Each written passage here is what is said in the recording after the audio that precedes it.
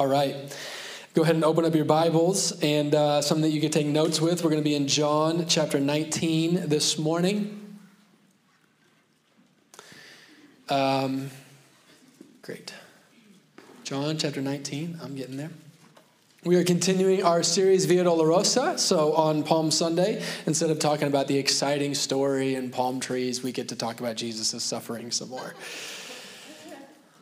Which is kind of a downer, but also kind of awesome because this series has been incredible. It's been so powerful to meditate on the sufferings of Jesus. And that is what Via Dolorosa is. That's the way of suffering, the way of grief that commemorates the road that Jesus walked on the way to the cross. We've been visiting what is known as some of the stations of the cross, some of the different points that Scripture points out to us as Jesus walked his way to the cross and went through the cross for us.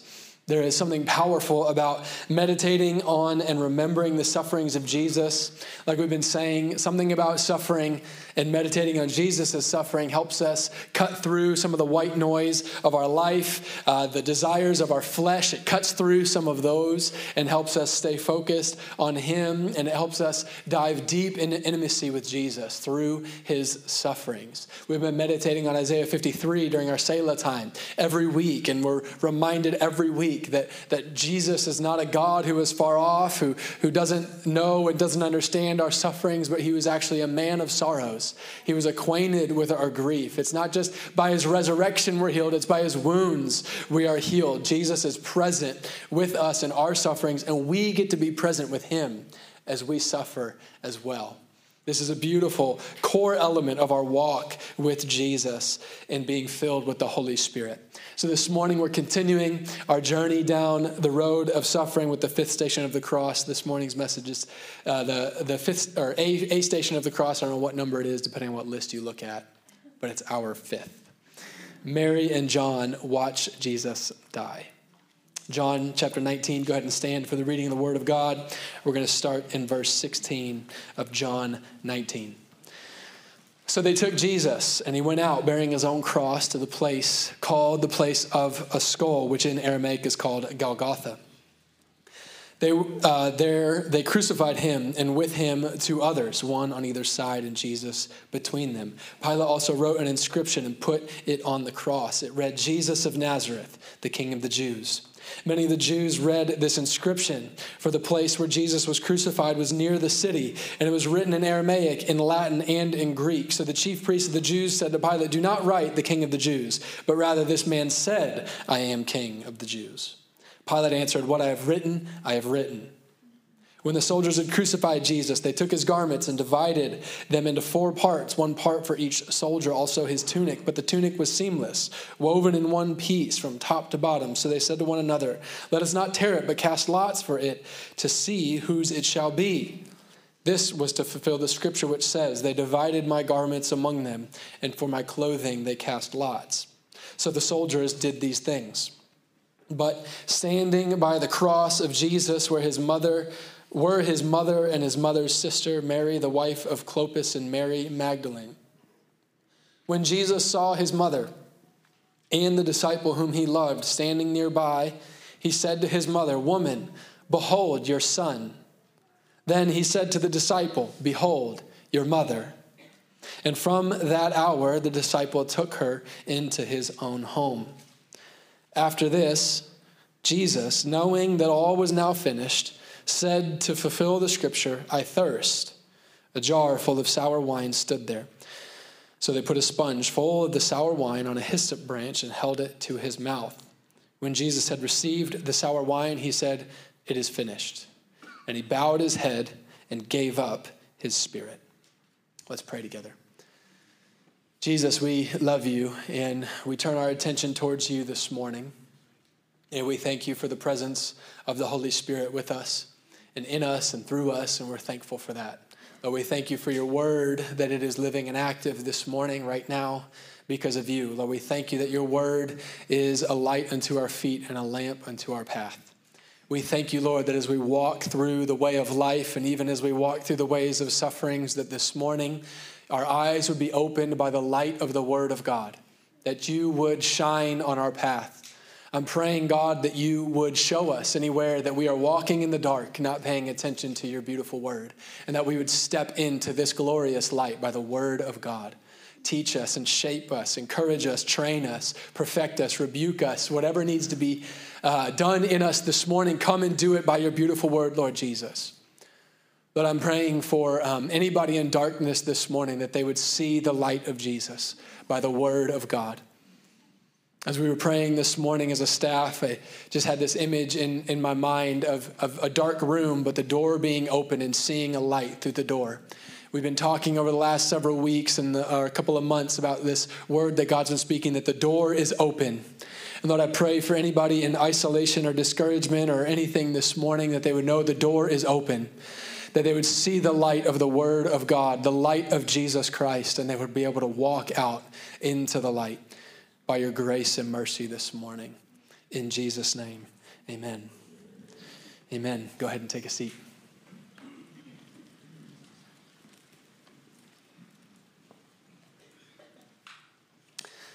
I have been so encouraged the last several weeks hearing about some of the discussions happening in life groups. And it's been fun to hear about the conversations happening as we're talking about the Stations of the Cross. I know in our life group we've had some powerful, honest, deep, intense, some conversations and discussions in our life group. Something that I've been sharing with my life group is that I've been getting rocked by this way of suffering these last few weeks. And I think the thing that is rocking me the most as we meditate on the sufferings of Christ is that I'm beginning to understand in a new way. I'm realizing I didn't quite understand or know like I thought I did, that Jesus really does understand our sufferings. Like he actually really genuinely super duper does get it. And it kind of sounds silly to say, like, you know, I should know this already. I should get this. I've probably said this before, but I'm realizing that there are some dots in my own mind and heart that haven't really connected about the reality of Jesus' suffering on the cross.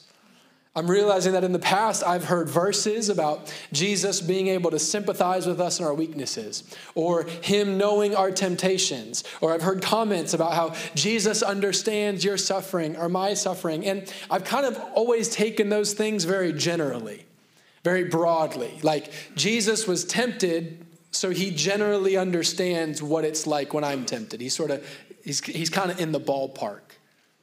Or Jesus suffered a ton of pain on the cross, like it was a brutal death. It hurt really bad. It was really bad suffering. So therefore, I can sort of extrapolate that out to take some comfort in the fact that since Jesus knows what it is to suffer badly, therefore he kind of has sympathy for me generally in the fact that I suffer as well.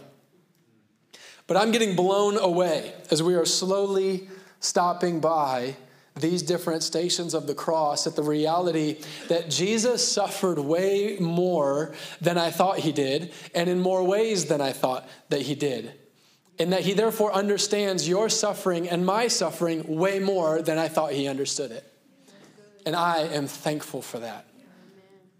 Like last week, we talked about this, that Jesus is not at all like other gods or mythologies where gods are distant, sadistic, and just cause suffering on their subjects for their own pleasure. He is the living God, and he enters into our suffering, not just by being present in our suffering, but by actually experiencing suffering. He suffered mentally, emotionally, spiritually, physically, relationally. If you have ever experienced fear, pain, hatred, revilement, embarrassment, injustice, abuse, discrimination, malpractice, mistreatment, unfairness, violation, wrongdoing, oppression, offense, abandonment, inequity, discouragement, disappointment, rejection, if you have ever suffered, Jesus, the King of the universe, can genuinely and deeply empathize with you in your pain.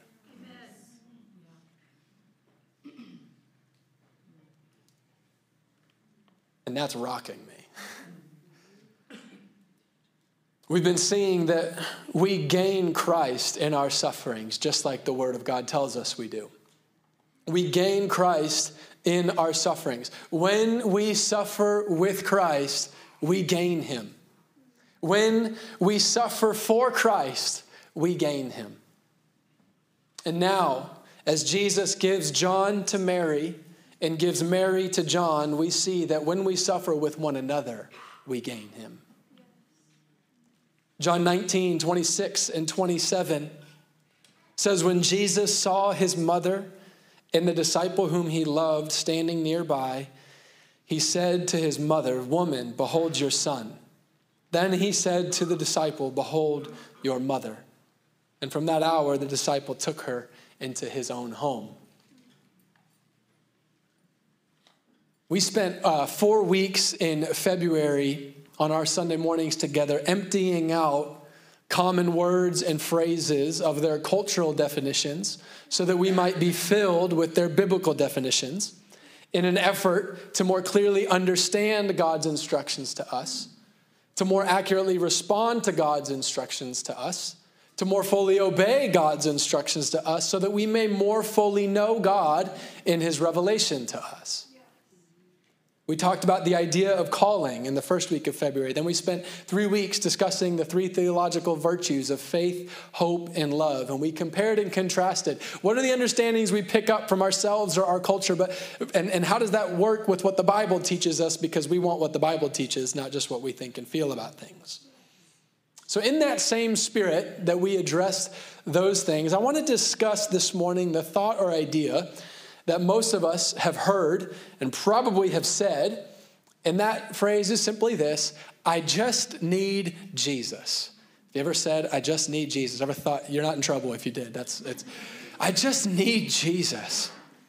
I just need Jesus. Sometimes when we say, I just need Jesus, we say it in genuine desperation. You've been genuinely desperate. I just need Jesus. And when we say this phrase in genuine desperation, that is true. It is true, and it is beautiful, and it is full of faith. It is a beautiful confession. It's a full confession.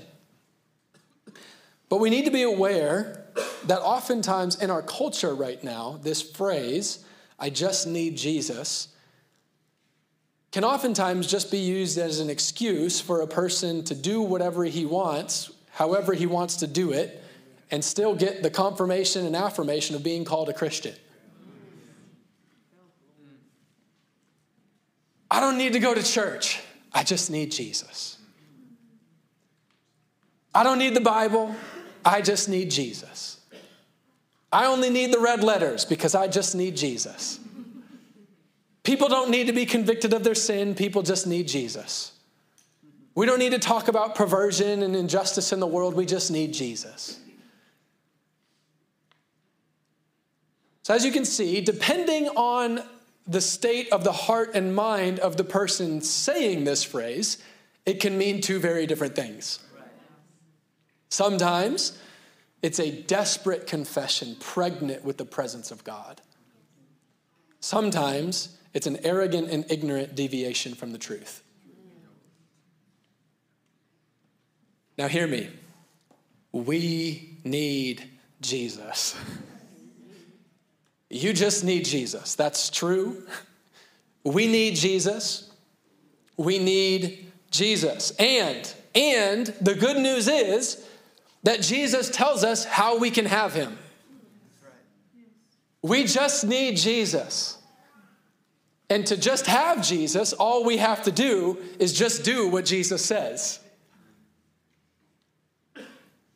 I'll try to explain what I'm getting at this way. You've heard me say something similar to this before, but if you come up to me and you say, hey, Pastor, lunch is coming up and I just need a $1.50 hot dog from Costco.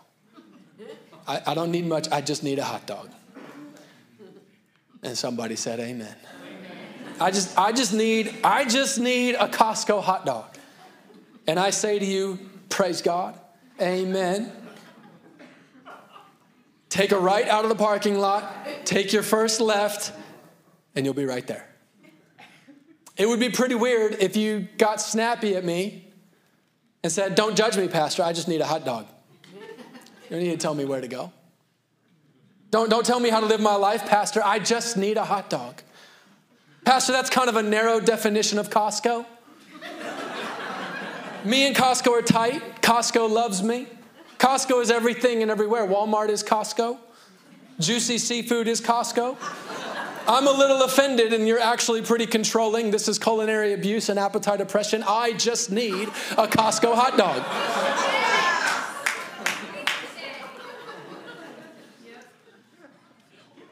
I just need Jesus is a confession that I am surrendering to Jesus, his words, and his ways. I just need Jesus is not a license to just do things the way you feel like doing them. You do just need Jesus. And Jesus has told you how you can have him. Number one, confess Jesus as Lord. Confess him as the Lord of your life. John 14, Jesus says, I am the way, the truth, and the life. If you need the way, if you need the truth, if you need the life, I am. Philippians 2, it tells us that at the name of Jesus, every knee will bow. Every tongue will confess that Jesus Christ is Lord. He is Lord. We must confess him as the Lord of our lives. We must surrender, submit, bow, bend to the lordship of Jesus Christ. He is not just a friend. He is not just a hobby. He is not just an intrigue or a good option. Jesus is Lord. And if I want him, I must confess him as the Lord of my life. Number two, if I want Jesus, I must receive the Holy Spirit.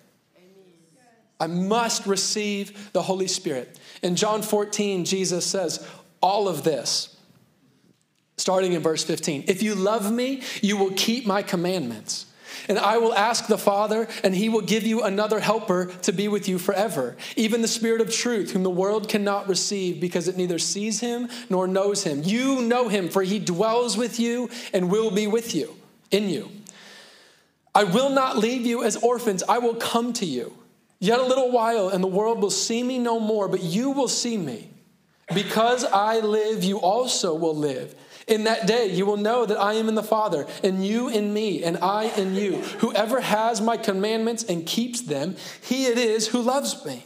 And he who loves me will be loved by my Father, and I will love him and manifest myself to him. Judas, not Iscariot, said to him, Lord, how is it that you will manifest yourself to us and not to the world? Jesus answered him, if anyone loves me, he will keep my word, and my Father will love him, and we will come to him and make our home with him. Whoever does not love me does not keep my words, and the word that you hear is not mine, but the Father's who sent me. These things I have spoken to you while I am still with you, but the Helper, the Holy Spirit, whom the Father will send in my name, he will teach you all things and bring to remembrance all that I have said to you.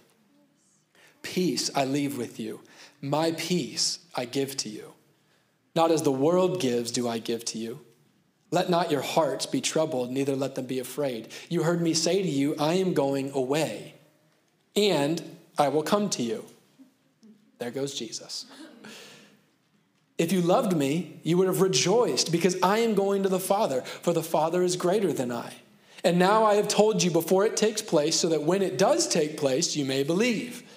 I will no longer talk much with you, for the ruler of this world is coming. He has no claim on me, but I do as the Father has commanded me, so that the world may know that I love the Father. Rise, let us go from here. You must receive the Holy Spirit if you want Jesus. You must be baptized in, filled with, covered in, immersed by, painted all over with the Holy Spirit. He is God. He is the Spirit of Jesus. He is the gift of the Father who reminds us of Jesus so that we can glorify the Father. We must be filled with the Holy Spirit if we just want Jesus. Number three, if you just want Jesus, you must participate as a member of the church. When you are baptized in the Holy Spirit, you are baptized into the body of Jesus, the church. 1 Corinthians 12 tells us this. For just as the body is one and has many members, and all of the members of the body, though many, are one, so it is with Christ. For in one Spirit we were all baptized into one body. Jews or Greeks, slaves or free, and all were made to drink of one Spirit. For the body does not consist of one member, but of many. Now, you are the body of Christ, and individually members of it.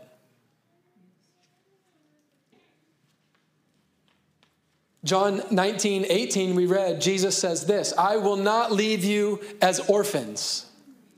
He doesn't say, I will not leave you as an orphan. He's not talking to one person. He's looking at his disciples. He's looking at his followers. And the you is plural in all this passage that we read. He's talking to us. It's not just you. It's not just me. It's not just Judas, not Iscariot. It's not just Thomas. It's not just John and Peter. He's saying, y'all who follow me, I will not leave y'all as orphans. I will come to y'all. I will come to all of you. When you believe in me, you will obey me, and you will show me that you love me, and then my Father and I, we will come to all of you, and we will manifest ourselves to all of you when we make our home with all of you. This isn't an individual thing. When we love him, we obey him. And when we obey him, he sends us the Holy Spirit to dwell with us. The Holy Spirit dwelling with us is the manifestation of the Father and the Son making their home with us so that we become one like he and his Father are one. This is how Jesus both goes away from us and comes to us. Remember that confusing part? I'm going away, but I'm also coming. And it's like, pick one, man.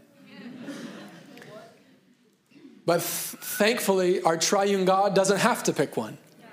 He can do both and all at the same time, fully, completely, in every way that is needed, in more ways than we do understand.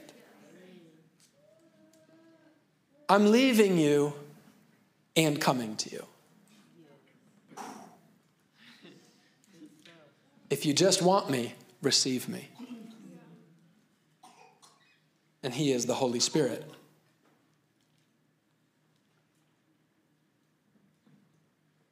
This is exciting news. This is a good thing. This means a lot of things. One of the couple of things that it means is that when you walked in the door this morning and someone saw you and said hi to you, Jesus saw you and said hi to you and welcomed you into his house this morning. When someone shook your hand after Selah this morning, Jesus saw you and he touched you. When you hear me preaching the word of God to you this morning, Jesus is speaking into your life this morning. When you wanted to move that stanchion when you came in this morning and sit down on your own in your own row and have some space to spread out, but you saw a sign that said, welcome to church, please find a seat by somebody else. That was us shepherding you towards another person who is a member of you in the body of Christ, who you are partnering with together to seek the presence of God this morning, and to whom you are bound by the Holy Spirit when you both partake of the body and the blood of Jesus during the act of communion. What? Yeah, right. I thought this was just church. Jesus is no longer with us in the flesh, but he has baptized us personally in the Holy Spirit and has baptized us corporately into the body of Christ that we might care for each other and build each other up.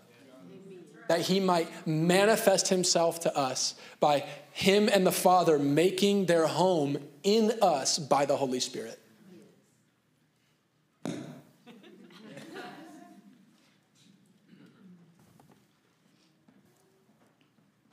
You're a Christian. That's right. That's so cool. Like these phrases in the Bible, what if they're not just like anecdotes for us to use in our religious language? Oh, I got born again. And I kind of had an experience. No, you got like born again. Oh, I just got baptized. It's just a symbol that went under some water. No. No, you actually got buried with Jesus. And then you actually got raised in his new life. I just went to church. No, you did not just go to church. You got together with some other people and were the home of God on earth.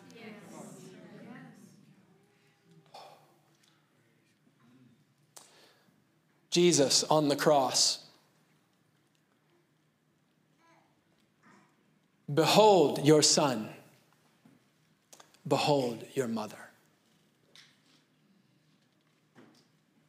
He gives us a particular example on the cross in John 13:34, a particular response to his commandment. A new commandment I give to you, that you love one another. Just as I have loved you, you also are to love one another. You have been my mother, and I have loved you as my mother. Now, just as I have loved her as my mother, love her as your mother. You have been a son to me. As I have loved you as a son, love him as a son.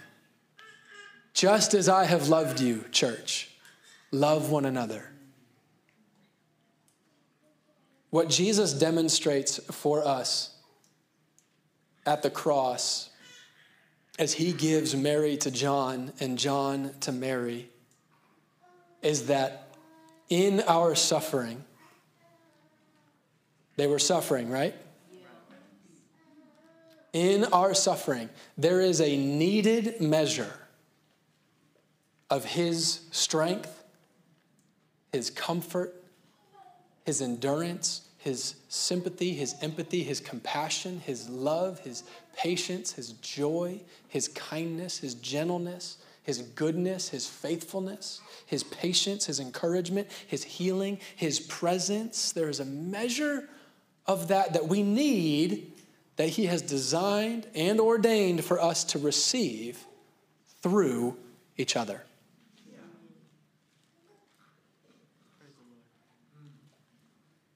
Jesus, the creator of the universe and of humanity, knows that the deepest need of humanity in suffering is presence.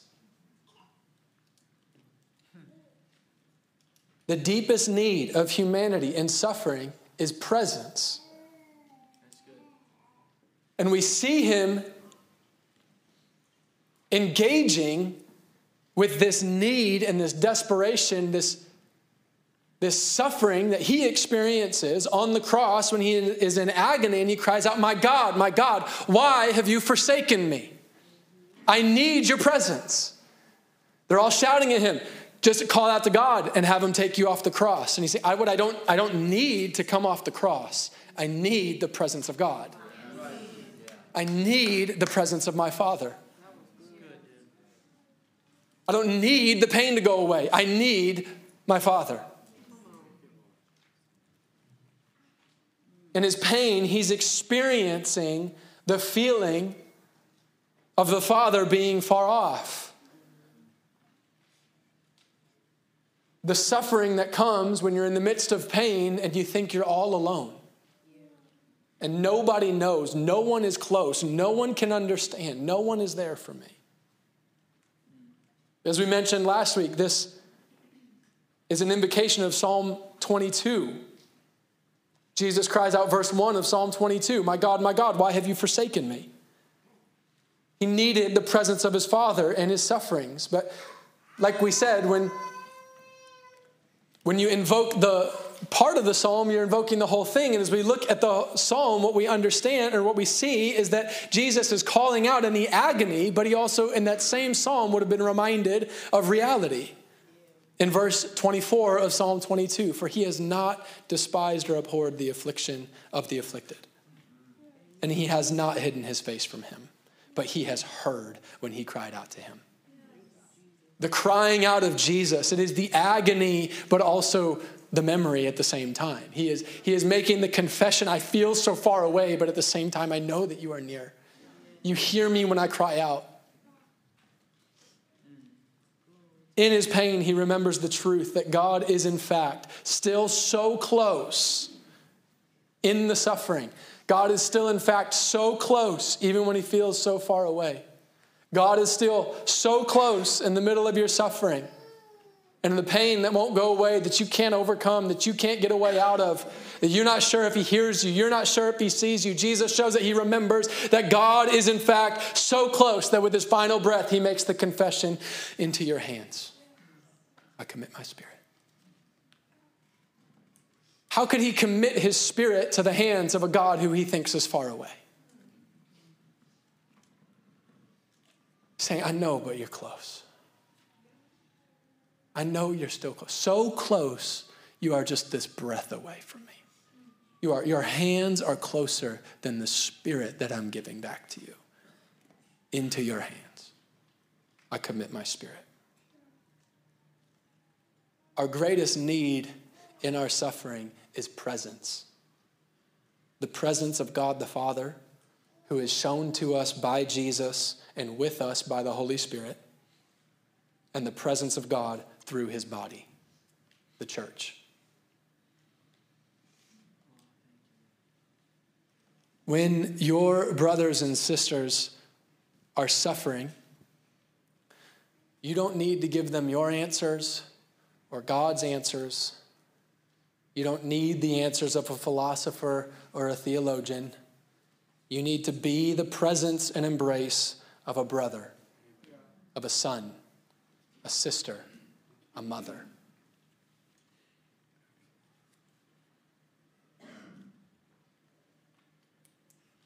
Give your presence and give God's presence. This is what Jesus teaches us at the cross. And when you suffer, there is a time to weep bitterly alone outside like Peter did. But in that, be careful not to run out in isolation to the potter's field like Judas did. Come to the cross of Jesus and trust his love enough to receive from him a mother and a son through the church. At the cross, Jesus breaks the stronghold of isolation. He breaks the stronghold that isolation tries to grab you with when you suffer. My best effort, I'm going to be straightforward about some delicate things, but it's in love and because we need to know the truth, because when we know the truth, it sets us free. There is a great temptation in suffering to make your world very small. Usually for one of two reasons, or maybe a little bit of both. Number one, we don't want to be a burden. Right? You don't want to be a burden. Everyone has their own stuff. Or maybe you don't want to be a burden because no one will really understand. I just need Jesus anyways. They can't even really do anything for me. Nobody can fix this for me. There isn't even a solution for this problem. You don't want to be a burden. Or the second reason, you don't really want to be vulnerable. No one can understand what I'm going through. This is so unique. Nobody gets it, so I don't really feel like opening up to them. No one will understand. I can't even explain it well enough. I don't even have the words to try to tell you what's going on, and that's awkward and a waste of both of our time. No one is safe enough to trust with how sensitive I am right now. It's just going to take one wrong word. Somebody trying to be a theologian or a philosopher, right? Someone's going to try to name what it is to blame for all of this. We don't want to need anyone. It's part of it. We don't want to show that we are weak, which really might just be an outworking of not wanting to admit to ourselves that we are weak. The circumstances of your suffering are unique, absolutely, but your pain is not unknowable and not untouchable. The The circumstances of your suffering are unique, but the experience of suffering is not. Both things can be true at the same time. That nobody has ever gone through exactly what you're going through, exactly the way you've gone through it. That is true. But also everybody knows what it is to go through something that nobody else has gone through the exact way they're going through it. We oftentimes feel the need, or we assume the need, to find someone who knows exactly what we're going through in the midst of suffering. And it's hard to open up or let anybody in until we find that person. We have to find the person who understands us at that depth, because then I can trust that person. Then that person can help me. Then I can be safe. Finding that person as you're going through suffering, it is no doubt really nice, but it is not a necessity. Let me put it this way to try to establish the principle that I'm getting at here. When you go through really hard things, sometimes you go to see a counselor. And when you're looking for a counselor, or when you're going to that counselor, you're not necessarily going to that counselor because that counselor has been through exactly what you've been through. You're going to that counselor because that person can help you navigate what you've been through. That person isn't safe because they have been where you've been. They just know how to help you. Jesus did not give Mary a mother who knew what it was like to lose a son. He gave her another disciple who knew what it was to suffer at the foot of the cross of Jesus Christ. Jesus did not give John a friend who knew what it was like to lose a brother. He gave him another disciple who knew what it was to suffer at the foot of the cross. He gave John a mother, not a new brother. He gave Mary a younger man, not a woman who had been through what she had been through. And that doesn't negate the value of those people in our life, but what it shows us is that the deepest need that we have in our sufferings is to suffer with each other. We must let each other in. We must go to each other at the sufferings of Christ. And this is hard because going into other people's sufferings can be scary. You don't know what to say. You don't know what to do. And you for sure don't want to say the wrong thing or do the wrong thing. You do have your own stuff going on. You do have your own big questions in life. And at the cross of Jesus, we see that that's okay. You can still be present with somebody else in their sufferings when you have sufferings of your own. And we must go there with each other. We must reach out. We must understand that as we come to Jesus together, we're all bringing things. And we must be at the cross of Jesus, not because we just need Jesus, but we also happen to be there with each other. And part of being there with Jesus is being there with his church. We must let each other in. We must let each other into those places. He says, Mary, this is who I'm giving you. John, this is who I'm giving you. They had to take Jesus at his word that this person was going to be a good friend in this sacred moment of suffering. They had to not isolate from each other because you don't know what I'm going through. You don't know what I'm trying to say. The thing that they needed to be for each other the most and receive from each other the most was simply each other. They just needed to be there together with Jesus. They came to the cross because they just needed Jesus. And at the cross, Jesus gave them each other. Jesus doesn't just know your pain or know that you're in pain. He knows your pain. Jesus doesn't just accept your wounds. He heals your wounds with his own. And Jesus hasn't forsaken you. He is with you by the Holy Spirit, and he is with you by his body. Jesus is not scared of your cross. He has one of his own too. Come. Come. Come to Jesus. Come to Jesus. come and confess him, that he is your Lord, this suffering servant. Understand that he is the Lord of your life and he is the one acquainted with your grief. Come and confess that it is this living God who has wounds by which he heals yours. Come, receive the Holy Spirit. Receive this covenant bought with his own blood. Be filled with the Holy Spirit. Let the Father and Son make their abode in you. Let them manifest to you by the presence of the Holy Spirit. And come to the church. Come to the people of God in your pain. Come to the people of God. As you come to Jesus and you say, Jesus, I just need you.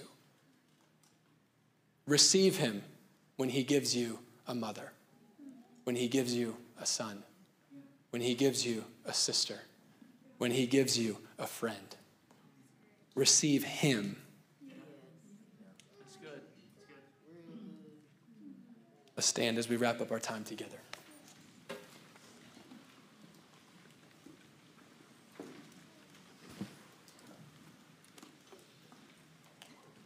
Yeah, come on up, guys. I forgot to tell you when, so you could be ready for this. My bad. We're going to have our prayer team come up and just as always have the front open. We got a couple minutes left, so please, prayer team, come on up. If you need prayer for anything in your life, don't leave church without getting prayer. If you just need Jesus, you might just need somebody to pray for you. You need to confess anything before you leave the house of God this morning, come and do it. Walk out in freedom and in the power of the Holy Spirit. I'm going to pray for us as we finish our time together. Jesus, we love you, and we worship you, and we honor you this morning, and we thank you for your beautiful cross. We thank you for your wounds by which we are healed. We thank you, Lord, that you are the Lord. We thank you, God, for the outpouring and filling of the Holy Spirit. Lord, I pray over my brothers and sisters this morning that we would be baptized in the Holy Spirit, filled with the glory and the presence of the person of the Holy Spirit. I pray that we would know you and that you would manifest yourself to us. And Lord, I thank you for your church, that you have bound us together by baptism in the Holy Spirit and through water, that you have bound us in your own body and your own blood, that we might receive you even through one another. We love you and we confess you today. Amen.